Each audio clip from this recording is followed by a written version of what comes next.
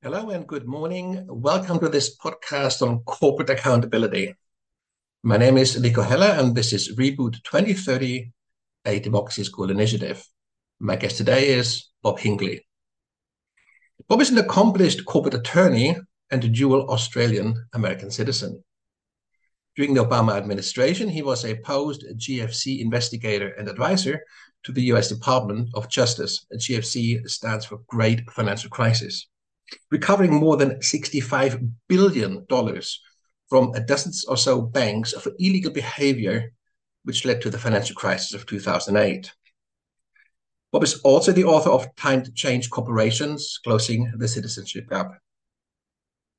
More than 20 years ago, Bob proposed a code for corporate citizenship that would amend the existing duty of directors to act in the best interest of the corporation by adding the following words: but not at the expense of severe damage to the environment, human rights, public health and safety, dignity of employees, or the welfare of the communities in which the corporation operates. In this reboot dialogue, we focus on the role the law plays in both enabling and legitimizing corporations to cause severe harm to the environment, and how the proposed code for corporate citizenship would put an end to that. I can see that Bob is already here, so let me invite him in. Bob, good evening, or should I say good morning? Good Good evening, morning. Nico. Good evening. How are you? I'm well, mate.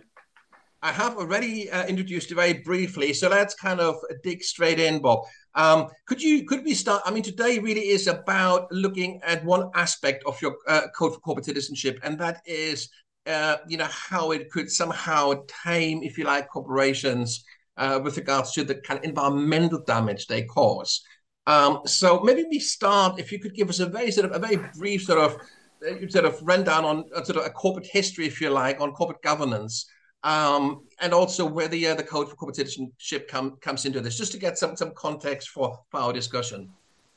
Sure. I think we should probably start with the understanding that government um, governs corporations the same way it governs people.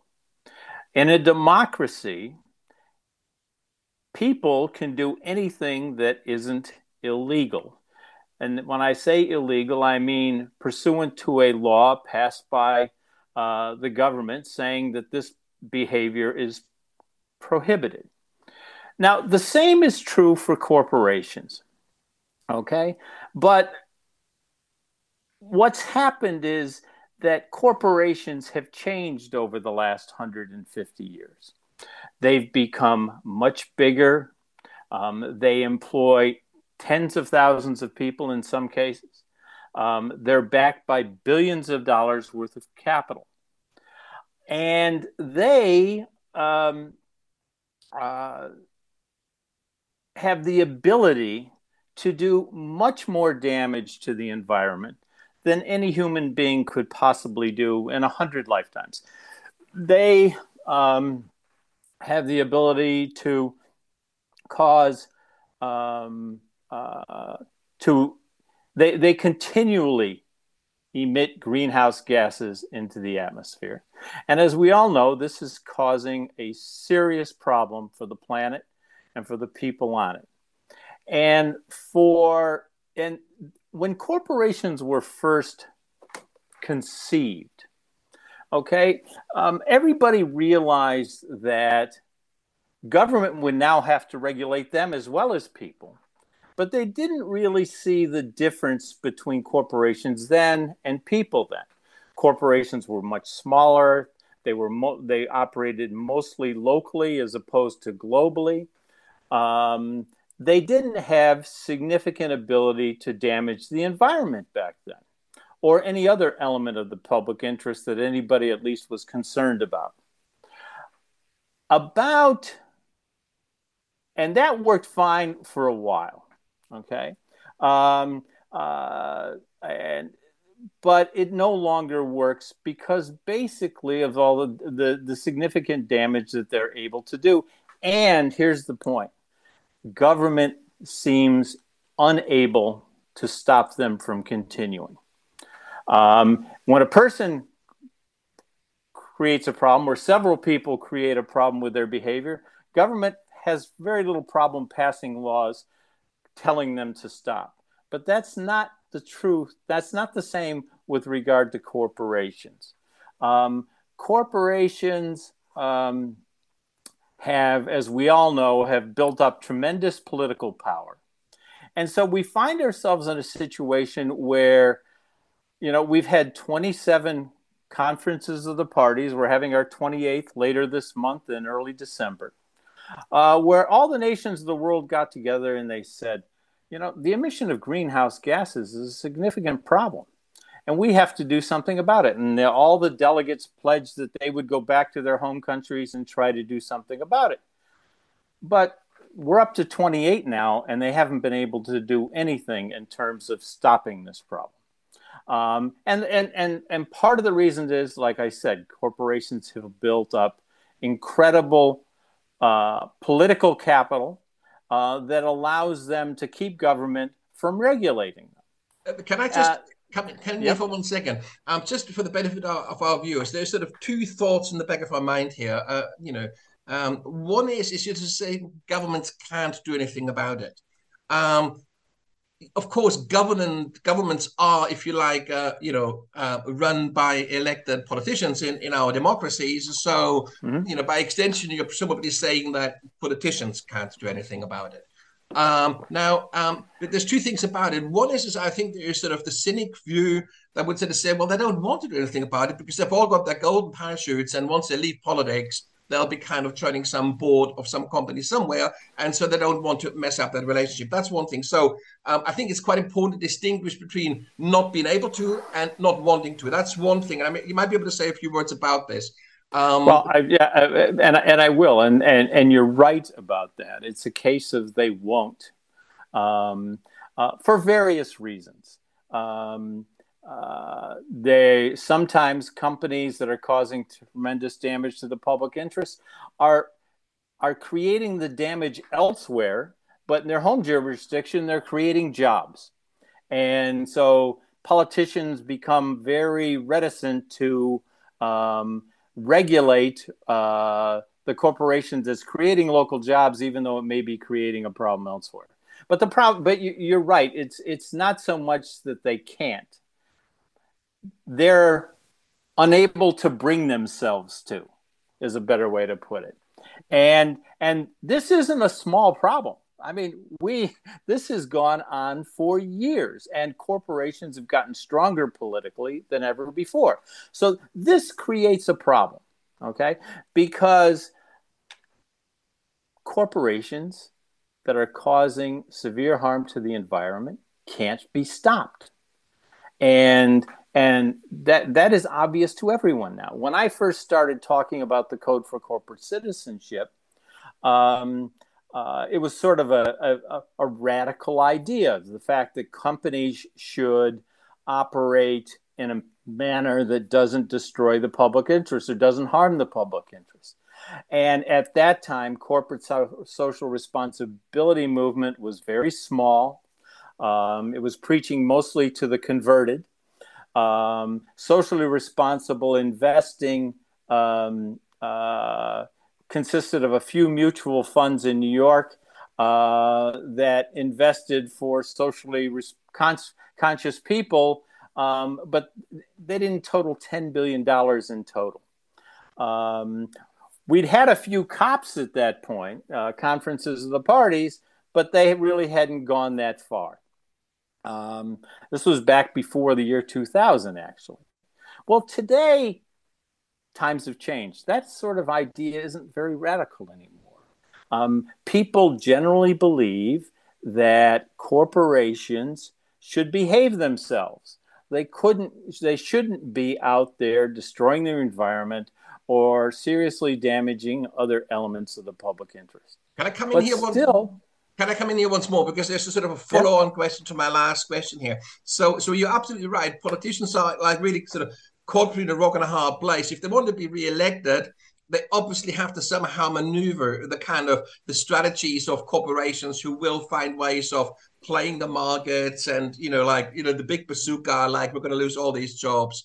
To basically continue business as usual. But there's another aspect. And so, of course, your code for corporate citizenship, in a way, would take that decision away from politicians. It would kind of create a sort of a new baseline that wouldn't be up for discussion. So that in a way actually would be in the interest of politicians, because they wouldn't have to stick their neck out, because it would be regulated by law. But there's another aspect to this, and this is to do with sort of causal relationships. If a company is caught polluting a river, then of course we have got all the instruments to sue that company, because the causal relationship is very clear. They put whatever kind of stuff into the river and it's polluted it, all this fish died, the corporation is responsible.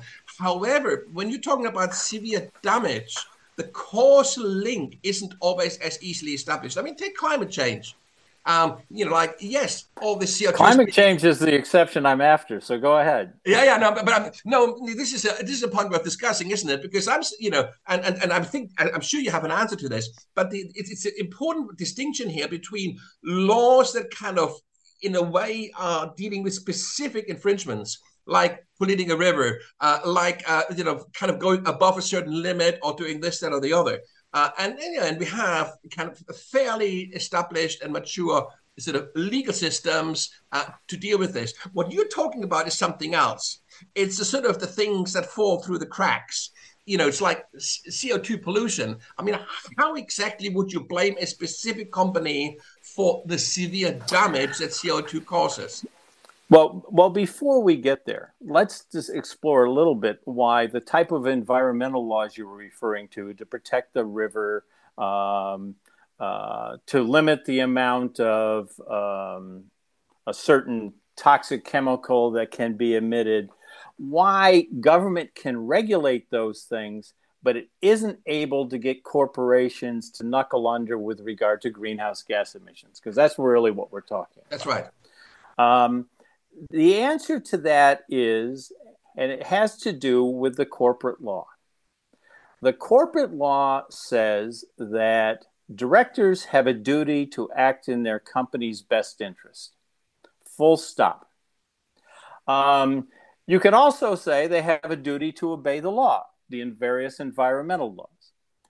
Generally speaking, obeying an environmental law, like the ones you talk about protecting a particular river, are not big dollar items for corporations. They don't have, it isn't going to cost them that much to comply with the law. To tell you the truth, if it is going to cost them too much to comply with the law, they'll scream like hell until the law is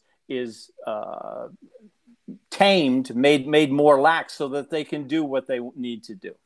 But when it comes to greenhouse gas emissions, you have to think about where those things come from. Greenhouse gas emissions come from, among other places, but in terms of the corporate world, big power companies that are burning fossil fuels, motor vehicle companies which are producing internal combustion engine powered vehicles that consume fossil fuels, corporate agriculture, and these are three pretty good examples. And in each of those instances, the companies involved, they don't have a little bit involved in this business. They have billions of dollars involved in this business.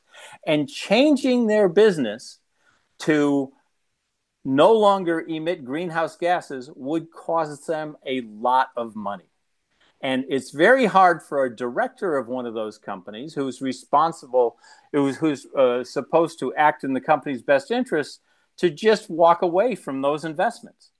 And so this is where the corporate law works against democracy, and it works in a way that keeps government from being able to effectively regulate. And it doesn't have to be that way. Corporations are they're inventions of human beings. They're inventions of legislatures, actually, which pass the corporate law and say, if you do this, then we will recognize you as a corporation. And we want your corporation to be run by the directors, and the director's duty is just to act in the best interest of the corporation.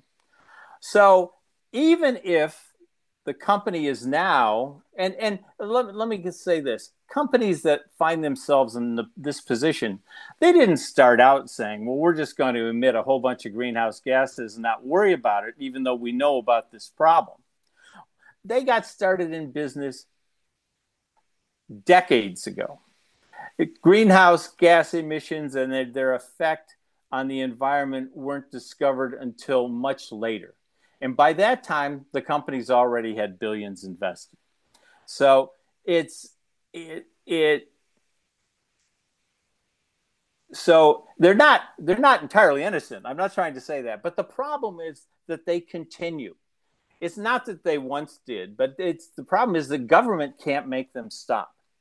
And they can't make them stop. In fact, they do the opposite. They encourage directors to continue because that's the way they act in their company's best interest. It's the only way. The only other thing would be to shut down a plant that might be there are several plants that are their major operating assets. So that involves writing off billions of dollars. That's not something they're going to do voluntarily. And that's why corporate social responsibility doesn't work, why social responsible investing doesn't work, why the cops haven't worked, because they all rely more or less on corporations voluntarily walking away from these huge investments. It's interesting. I mean, I'm still trying to kind of, in a way, have a sort of a mental model of where this idea of severe harm comes in, and so to understand better, where your legal provision would come in. So one way of thinking about it in economics is the distinction between macro and microeconomics. Microeconomics is the sphere of the individual company and so on and so forth. And macro is like, if you like, of an economy as a whole. So like macroeconomic measures are very different from microeconomic measures or company strategy or corporate strategy. So what you're sort of saying is at the micro level, the individual river, the individual power plant, the individual this, we have regulations, and this is a constant process of improving that, and this has been going on for a long time. And the more political pressure builds up, the more the denser this mesh of sort of micro legal provisions gets. What you're talking about is a macro level, the equivalent to the kind of the macroeconomic sphere, where you're sort of saying, well, this isn't actually just damaging one river or damaging one local community, but this is actually damaging, you probably would go as far as saying damaging mankind, damaging the planet in its fundamental, if you like, sort of existential state. Is that a fair distinction? Just to think about macro and micro? That's a very good distinction. More or less, business regulation, environmental laws, workplace safety laws, other laws that regulate business, they keep a lid on most damage companies cause to the public interest. But when it comes to something like greenhouse gas emissions, or for argument's sake, an industry that kills 8 million people a year through the mass manufacture and marketing of tobacco, for instance, governments haven't been able to stop this. And so that leaves you with one alternative. If there are things out there that are harming the public interest severely, and we'll get to that in a minute about what I mean, that government can't stop, there's only one alternative, and that is to prohibit directors from being in that business from the from the day they are organized. And for those companies that are out there now that were organized decades ago, it's a statement that has to be made to say this behavior is no longer acceptable, and you are to make it stop. It's a new duty. The new duty is you will act in the best interest of your shareholders and company, but not at the expense of severe damage to the environment. Now, the question then becomes, what is severe damage?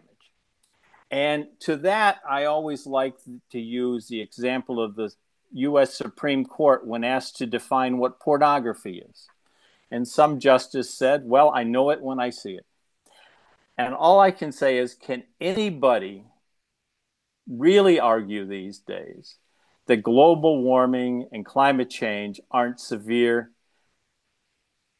damage to the environment, which are caused by the emission of greenhouse gases? We all know it has to stop, but we haven't been able to make it stop.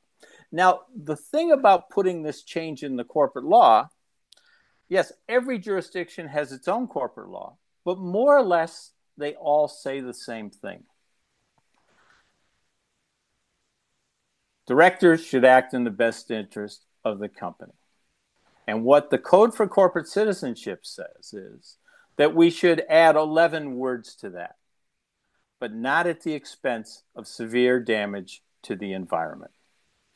So in other words, what happens is when a corporation gets formed, its directors know that they have to work for the best interest of the company, but they also know that there's limits on that.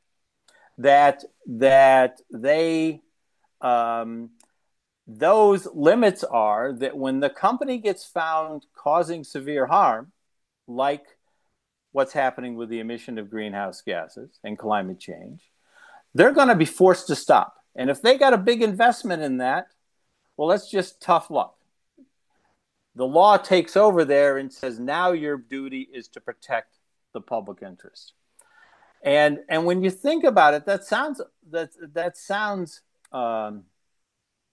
maybe a little radical, but why should companies that are invented and live according to a license provided by state government or government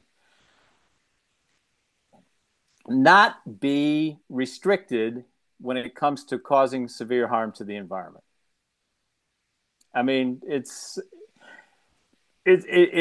really pretty simple, I think. There's a couple of No industries. human being can do that. There's a couple of industries that that have only really come into their own in the 20th century, or more recently, even with artificial intelligence in the 21st century. I'm thinking specifically nuclear power back in the 20th century, and then, of course, now AI, artificial intelligence, just now. In both of those instances, like the world, the powers to be realized and recognized that these technologies, that these industries have the potential to cause severe harm in different ways. I mean, nuclear power through atomic bombs and so on and so forth, and of course with AI. I'm sure you're following the debate as well. All the kind of the damage that can cause potentially. Not only in terms of like sort of AI-enabled warfare, but of course also in terms of fake news and deep fakes and this and the other. So we kind of know the severe damage that these technologies, these industries can cause, and we have intuitively with nuclear power and now again with AI, there are kind of broad coalitions forming and have formed in the past to limit the damage that these technologies, these industries may cause. Now, this was a sector by sector approach. So, like the nuclear industry was about nuclear. The AI industry is about AI. And what you're sort of saying is we have to move from a sort of a sectorial kind of approach to a fundamental reassessment of what companies are allowed to do. Is that right? That's exactly right. The law is always behind developments in technology.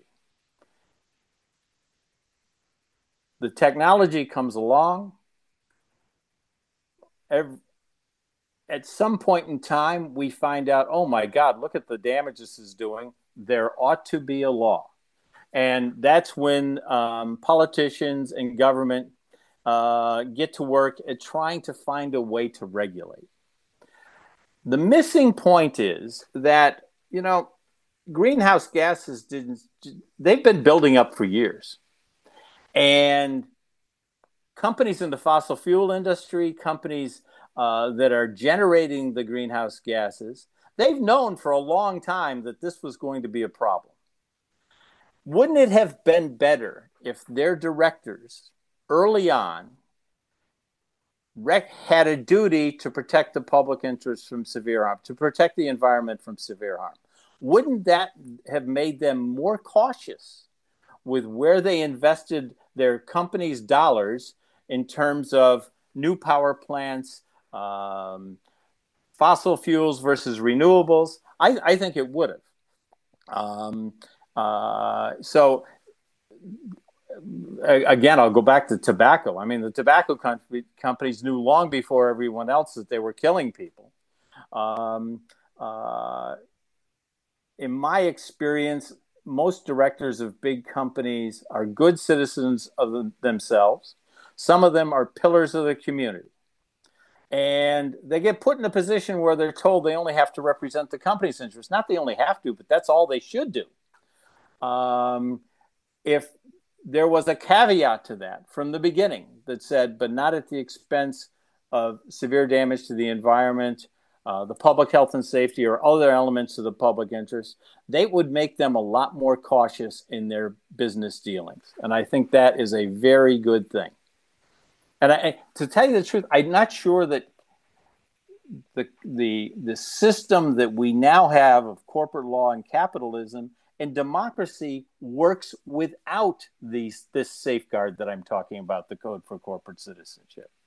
Because we find ourselves in a position right now where there's an existential problem building out there, and we can't stop it. We've had all the brightest people in the world get together 27 times, and they haven't been able to stop it. They've been interfered with. Yeah, there's been a lot of misinformation generated by the fossil fuel industry that's kept them from seeing this. So we haven't been able to negotiate business regulations to keep it from happening. Another question, yeah, but a question. So when we're talking about severe harm, take CO2 emissions, carbon emissions.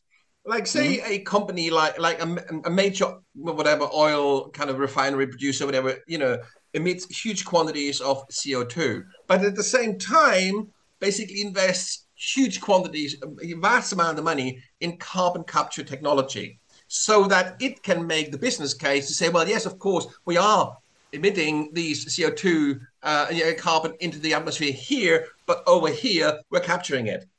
Would that emission still be severe harm, or would you look at a net calculation like offset against sort of mitigating Definitely measures? not a net calculation. The question is, are they emitting significant quantities of greenhouse gases that are not being captured and are contributed to climate change and global warming? You don't get credit for planting trees. You don't get credit for Isn't it a bit like, Bob? Isn't it a bit like you shoot somebody in the leg and then take him to a doctor to get it fixed and say, "Well, it's fixed." I took him to the doctor. It's not a bit like that with sort of. Well, it is like that. I mean, it's not an argument that we should that anybody should give too much credence to. But it is very heavily pushed, especially at the moment or coming up at the COP28 in Dubai this year, because this is exactly what this is going to be about mitigating measures such as carbon capture. Yes, the cops have gone from how do we stop these guys from doing this? They've given up on that. The last COP was about how do we compensate lesser developed countries that are going to bear the brunt first of global warming and climate change. And now this one they're going to talk about things like programs of carbon trading, carbon taxes, carbon offsets.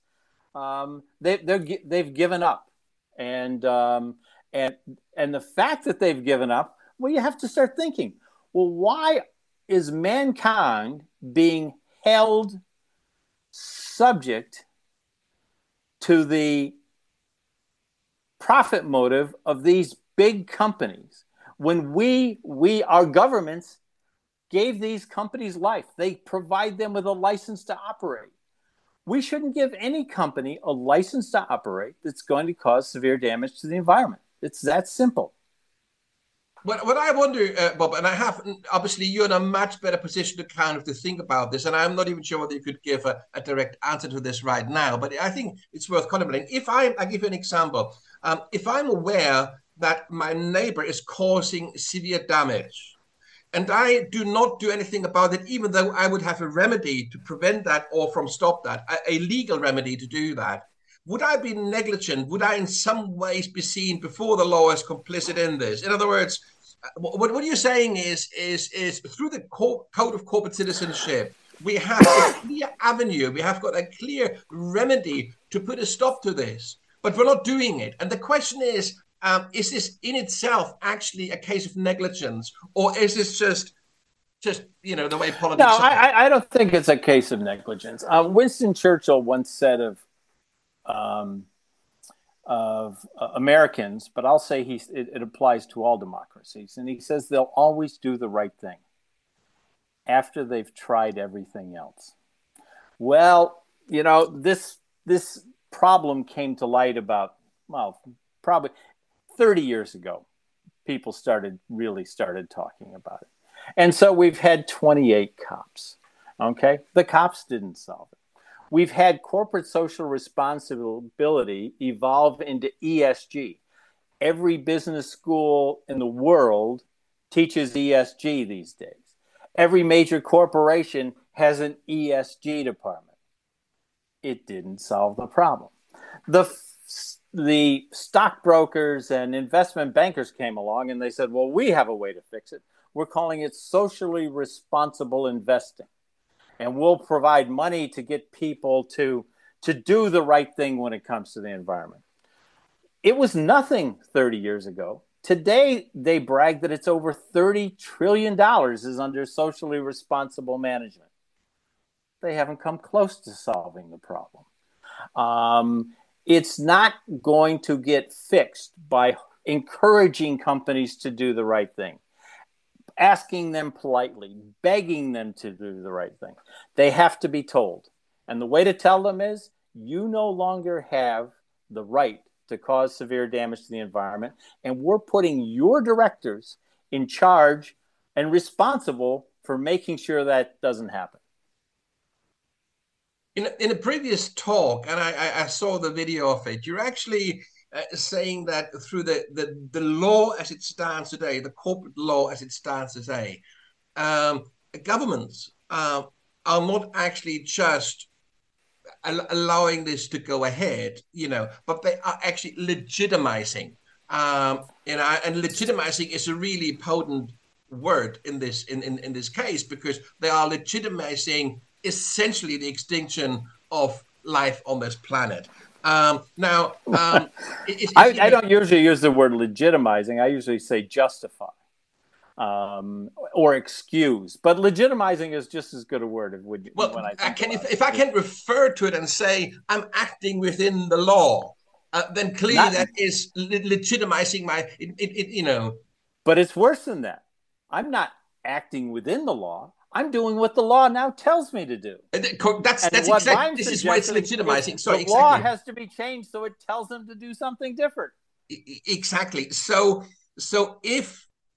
how are future generations going to look back on this period in time when there've been clear proposals on the table to change the law so that we no longer legitimize, but in fact prevent severe harm from taking place, but we're not doing it?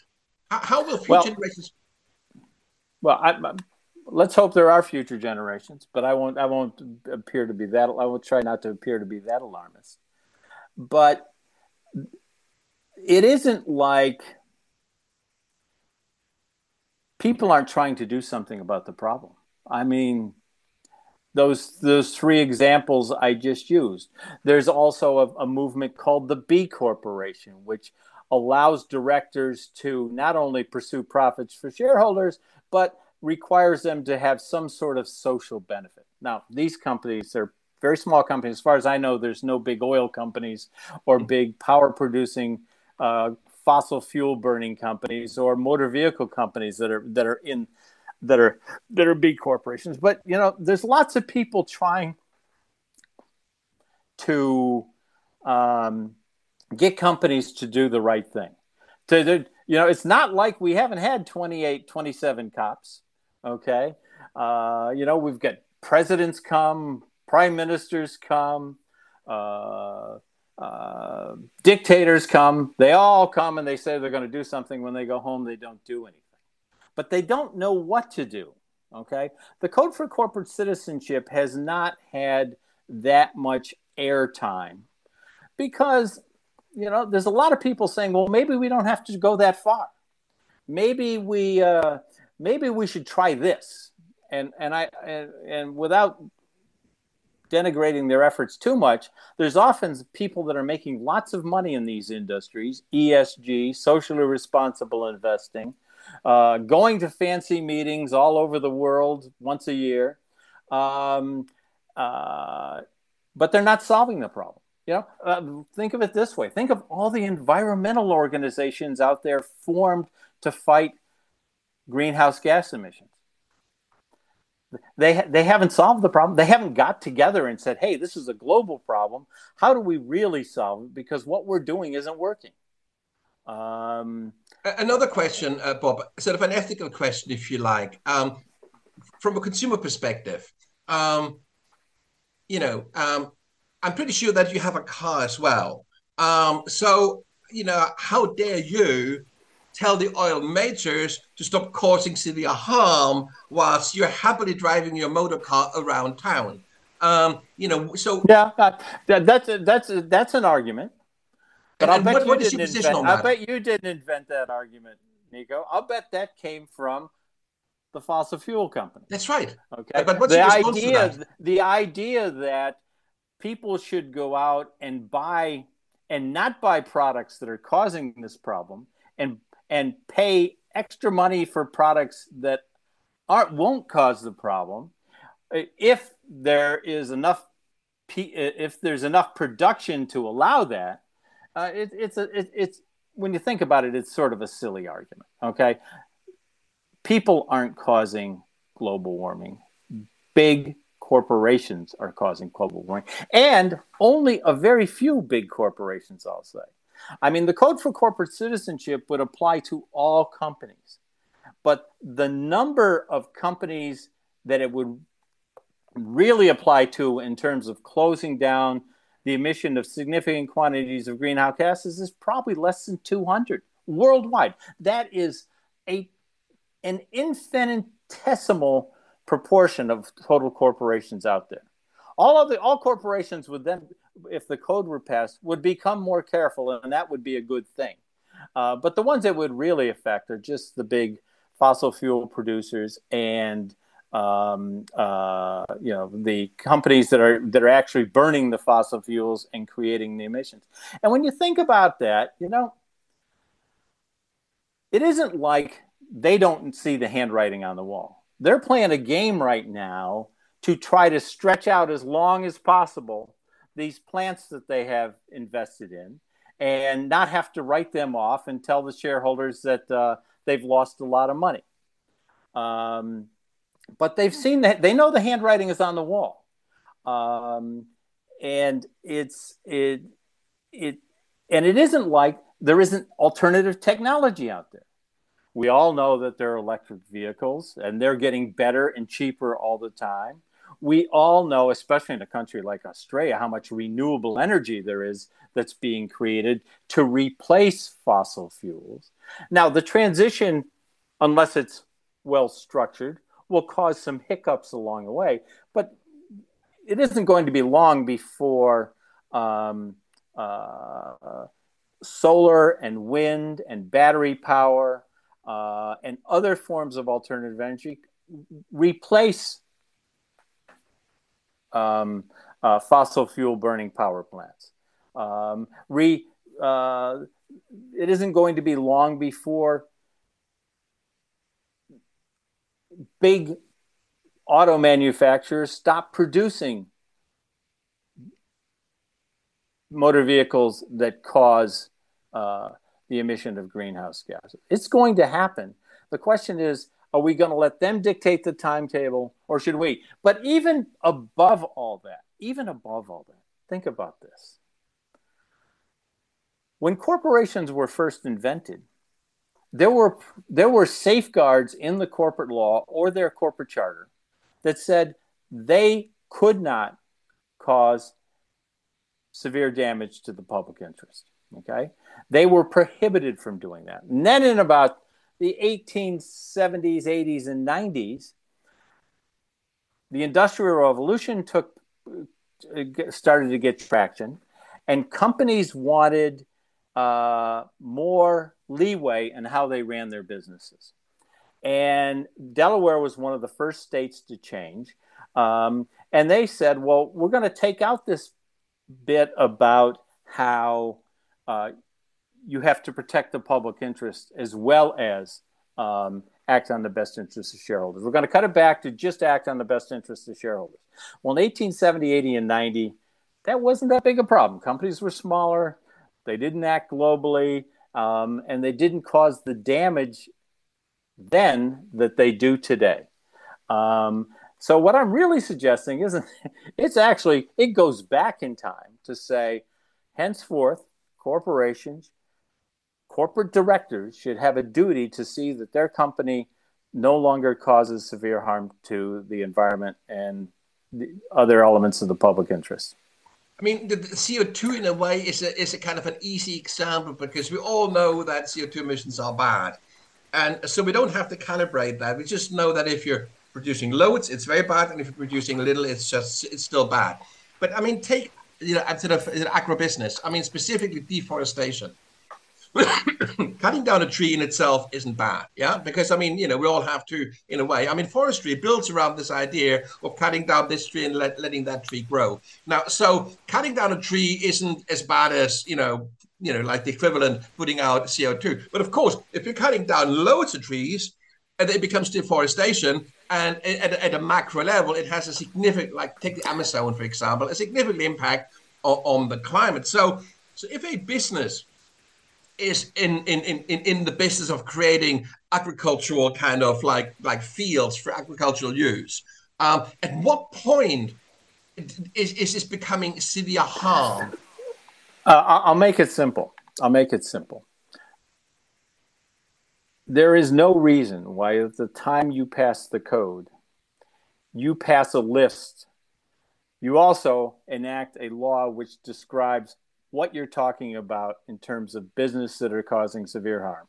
And number one on that list would be the emission of significant quantities of greenhouse gases. So you're not talking about companies burning down or leveling forests and not regenerating them. You're really talking about one thing. And that's the thing that they're all meeting in Dubai to try to fix, for what it's worth. And over time, that list could be added to. I, for one, would put tobacco on it. I think that we're a long ways from this, but a lot of developments in social media, AI, they someday may run into this problem. I don't think we're there yet, but they may. And the fact that they may run into this problem of going on the list, is going to cause them and cause their directors, every time a major investment is made, when the management comes in and presents the proposal, they're going to check more than what's the internal rate of return on this project.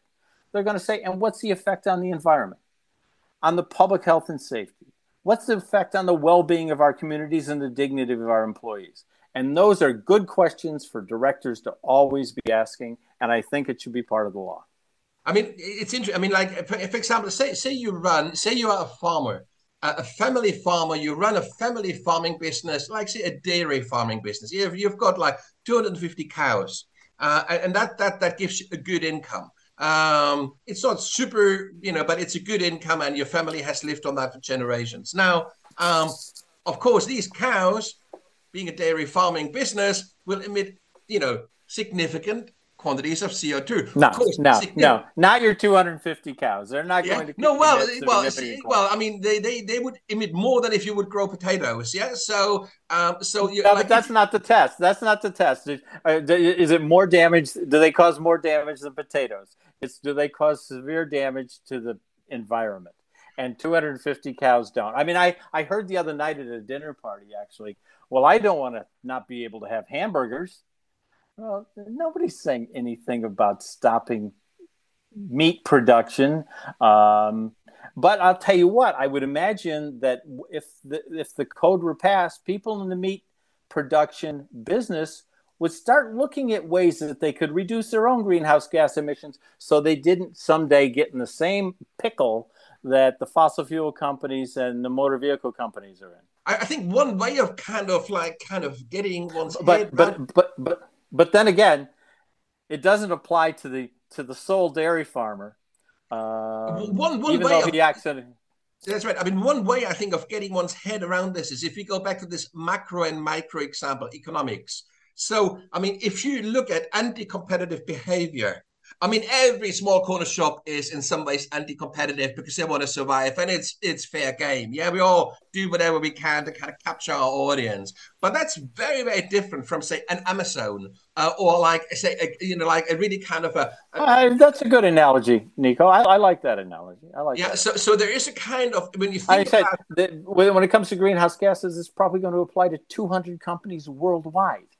or fewer even Yeah, yeah. even maybe even fewer.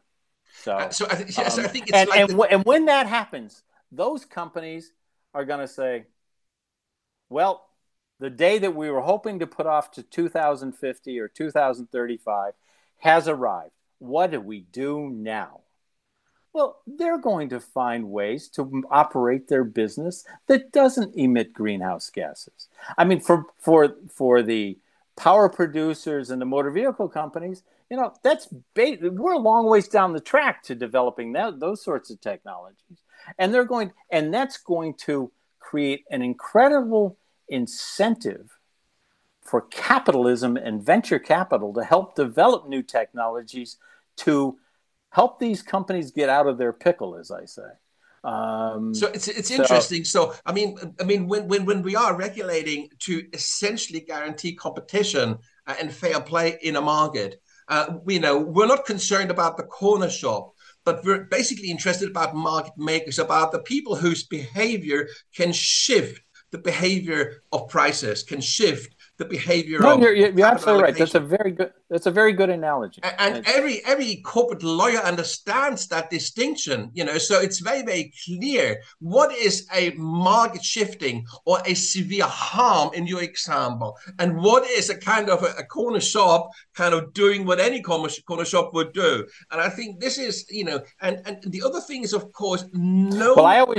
I always say significant quantities of greenhouse gases. If you wanted to, your companion legislation that says we mean you, fossil fuel companies and power producers and motor vehicle companies, you could put a limit on it. You could say that emit more than so many tons per year of greenhouse gases or whatever, however they're measured. It's you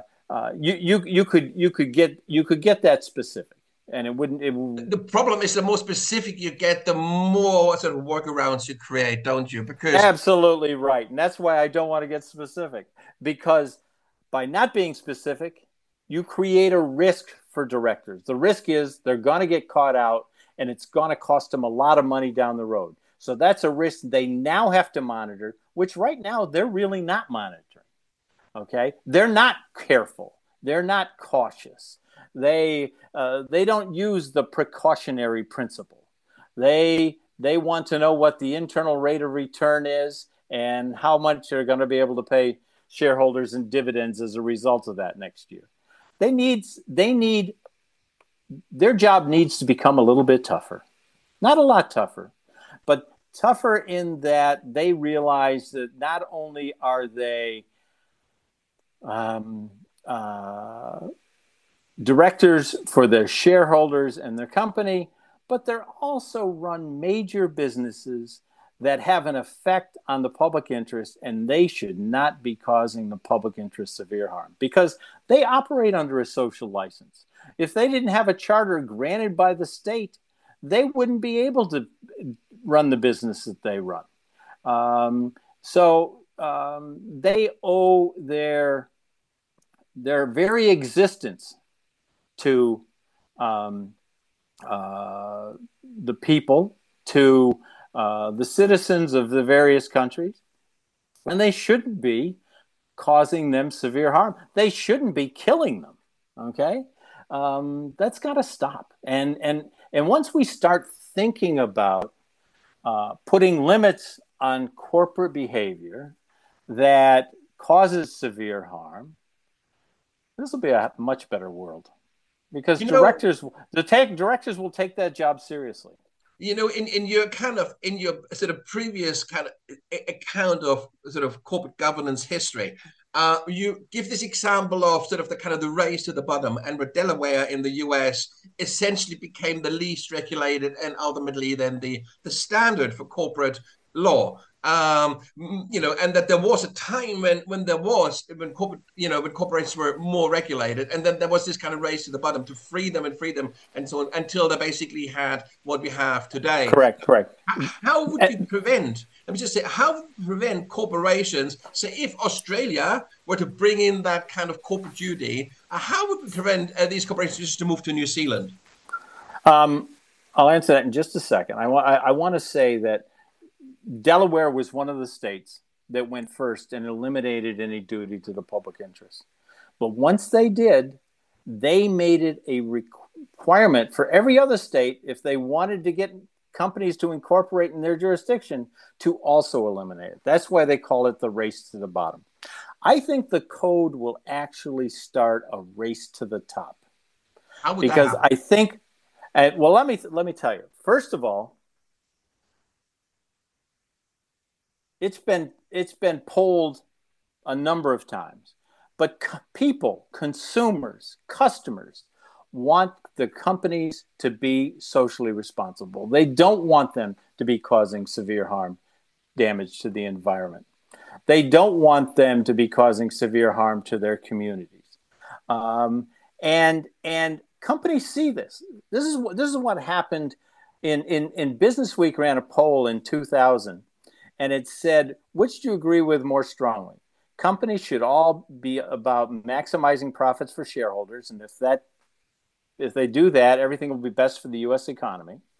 Or companies should sometimes sacrifice profits for the benefit of the environment, employees, and the communities in which they operate. And at that time, there really wasn't any corporate social responsibility movement. There wasn't any socially responsible investing. There was no ESG. And surprisingly, 95% said they agreed with the second statement, that they wanted companies to sometimes sacrifice so as not to cause severe harm to the environment. So if the code makes it into law, if people stand up and say at the next election, what is your position on the code for corporate citizenship? Are you for it or against it? I think it's going to be very hard for a politician to say he's against it. And I hope if he does, he won't get reelected. But when corporate social, when that poll was sort of a watershed in that, because corporations started to realize, hey, these are our customers. We have to take care of them. And, in those days, the American Business Roundtable, their position was corporations are all about making money for shareholders. The American Business Roundtable is an organization of 200 CEOs of America's largest companies. And they said that's what it was. 1996, they issued a statement. Our job is just to make money for shareholders. Well, in 2019, 182 of those 200 said, well, we think that companies should also consider the interest of other stakeholders, specifically the environment, employees, and the communities in which they operate. The world has moved. The law has not moved with it yet. But I think if you have a debate on the issue as to whether or not corporations should have a duty to protect the environment from severe harm, you're going to win that debate. And the beauty of changing the corporate law is it's the same in every jurisdiction. This isn't like we have to have a different argument every place we want to pass a law. The law is the same. And changing it to say corporations have a duty to protect the environment from severe harm, I don't think it's too big of an ask. And I don't think you'll have a situation, which was your original question, where Panama, Liberia, and the Turks and Caicos Islands or something decide, well, come here and incorporate. Corporations aren't going to go change their origin, their jurisdiction of incorporation to avoid the code. And if they did, jurisdictions like the United States, like Europe, like Australia, New Zealand, they have the ability to keep companies that haven't adopted, from countries that haven't adopted the code, from operating within their jurisdiction. They're not going to do it because their customers want it, and for them, it's just a new rule. Okay, yeah, it's going to make their business more expensive for a while until they find ways to reduce the externalized cost. But I don't think we have. I think it'll generate a race to the top, not a race to the bottom, or a situation where countries seek to take advantage by not passing the code. I mean, I can see. In that regard, I'll say that Europe, as you may know, the European Parliament passed something very similar, asking the European executive to have the corporate law changed in their member states' jurisdictions. It didn't get through, but I mean, we're already, it's a case of we try everything else, and the dial moves. Are they? I mean, I think all the arguments against adding that provision to corporate law have to do with the cost of transition. So the argument will be, oh, but we haven't got enough electric cars today to basically make the switch straight away. Oh, we don't have this. Oh, so there is a kind of a transitional argument, which actually is probably very hard to combat. Now, what about this? Are there any kind of legal precedents where a law has a phase-in, kind of a phased-in kind of situation where you'd say, within, by the year 2030 or by the year 2035, so that companies are given some, lead-in time to comply?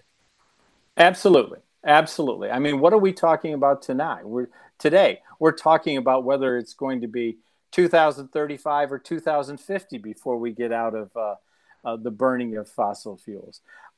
You can't pass the code for corporate citizenship on Tuesday and expect ExxonMobil or a big power company in Australia or Europe to stop burning fossil fuels on Wednesday.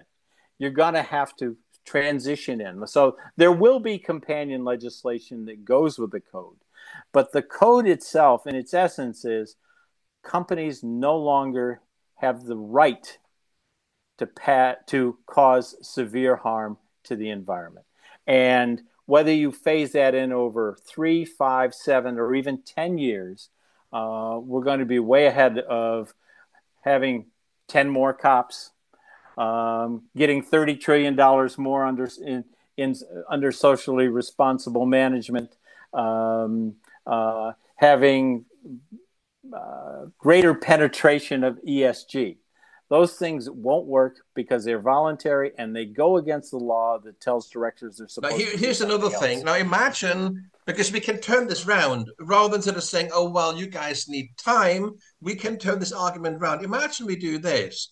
Imagine instead of say, you basically promote a code with the specific addition of a date when this would come into effect. So let's just, for the sake of the argument, but this is obviously something that we would have to think really quite hard about and realistically about. But let's just, for the sake of the argument, say 2030. Let's say we'd said by 2030, this provision, no severe harm needs to be included. So what that means, if this becomes a hard deadline, companies will very soon then start saying, but if we want to meet that, then you're going to have to help us in this, that, and the other way. All of a sudden, it would become an imperative, a corporate imperative to transition to meet that law. And that would change the whole dynamic because now companies would innovate towards that deadline rather than innovate to push it out. And That is a brilliant insight, and that is exactly right. And you know what? If they don't start to innovate and find solutions, what do you think is going to happen to the price of their shares on Wall Street? Okay, because they'll see the problem coming. It'll be the first question at every analyst meeting. How are you doing in terms of coming around to complying with the Code for Corporate Citizenship? What are you doing to stop greenhouse gas emissions? It's not it's no just longer going to be. hypothetical. It's no longer hypothetical. Yes, and it's not something that they'll be able to cover up with nice greenwashing language in their annual report. They'll have to really be doing something. And that will spur new investment in new technologies, new companies being formed, because they'll find ways to generate electricity without burning fossil fuels. They'll find ways to power motor vehicles without burning fossil fuels, um, and and all that money that's in social responsible investing, some of it's going to go into developing solutions. So No, no, no, no, no. I have a sort of a proposal here, Bob. I mean, you do have quite an extensive sort of network of supporters, of activists, but also still into the business community and other areas. How about thinking, if you like, a manifesto? A short manifesto, nothing long, nothing flowery, but literally just enshrining this idea of a hard deadline for the code to come into effect so that we exactly push this argument that we've just discussed here. Because at the moment, you don't have that transition argument on your website. You don't have that as a core blanket of the argument.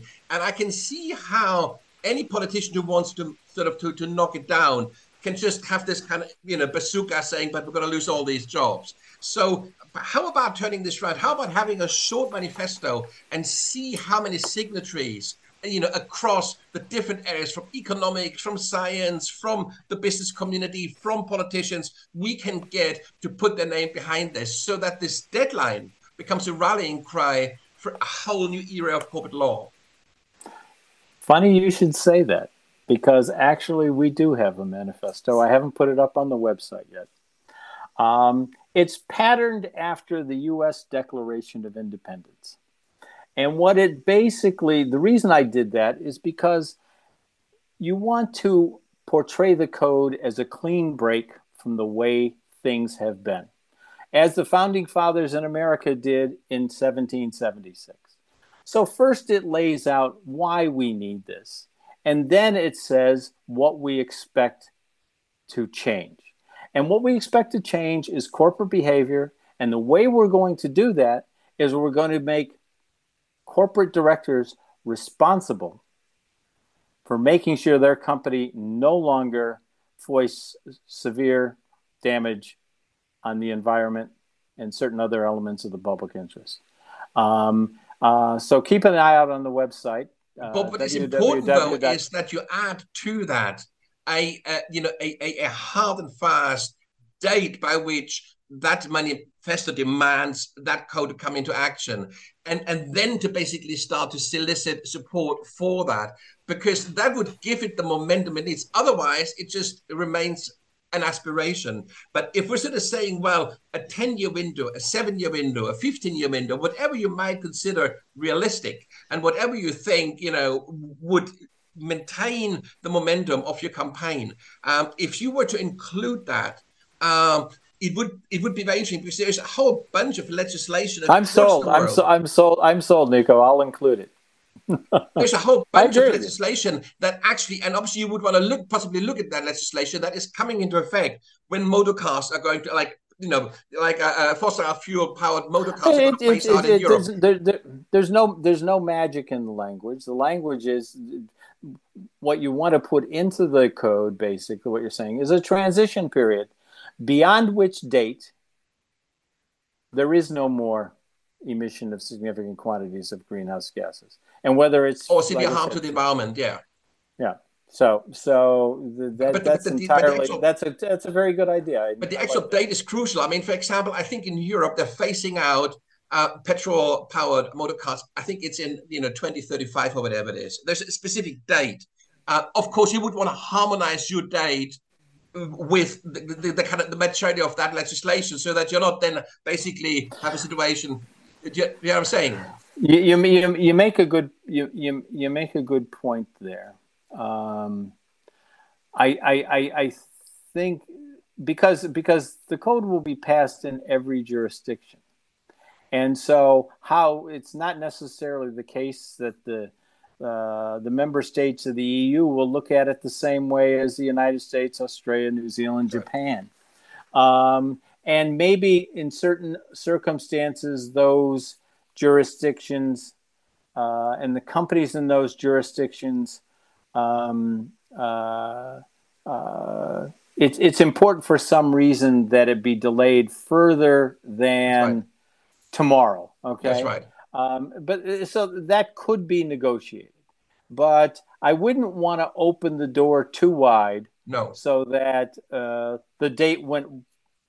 We're back talking No, no, no. 2050 This is because exactly, but that's it's a balancing act, isn't it? It's kind of to yeah. basically, because that may then also help, other jurisdictions, like, for example, a sort of a European level jurisdiction, to reassess and say, well, I mean, if the US, Australia, and so on and so forth are buying into this code, maybe Europe should as well. So you're absolutely right. There is a kind of a sort of a sort of a sweet spot, in a way, and you're just going to have to sort of figure out what that sweet spot is.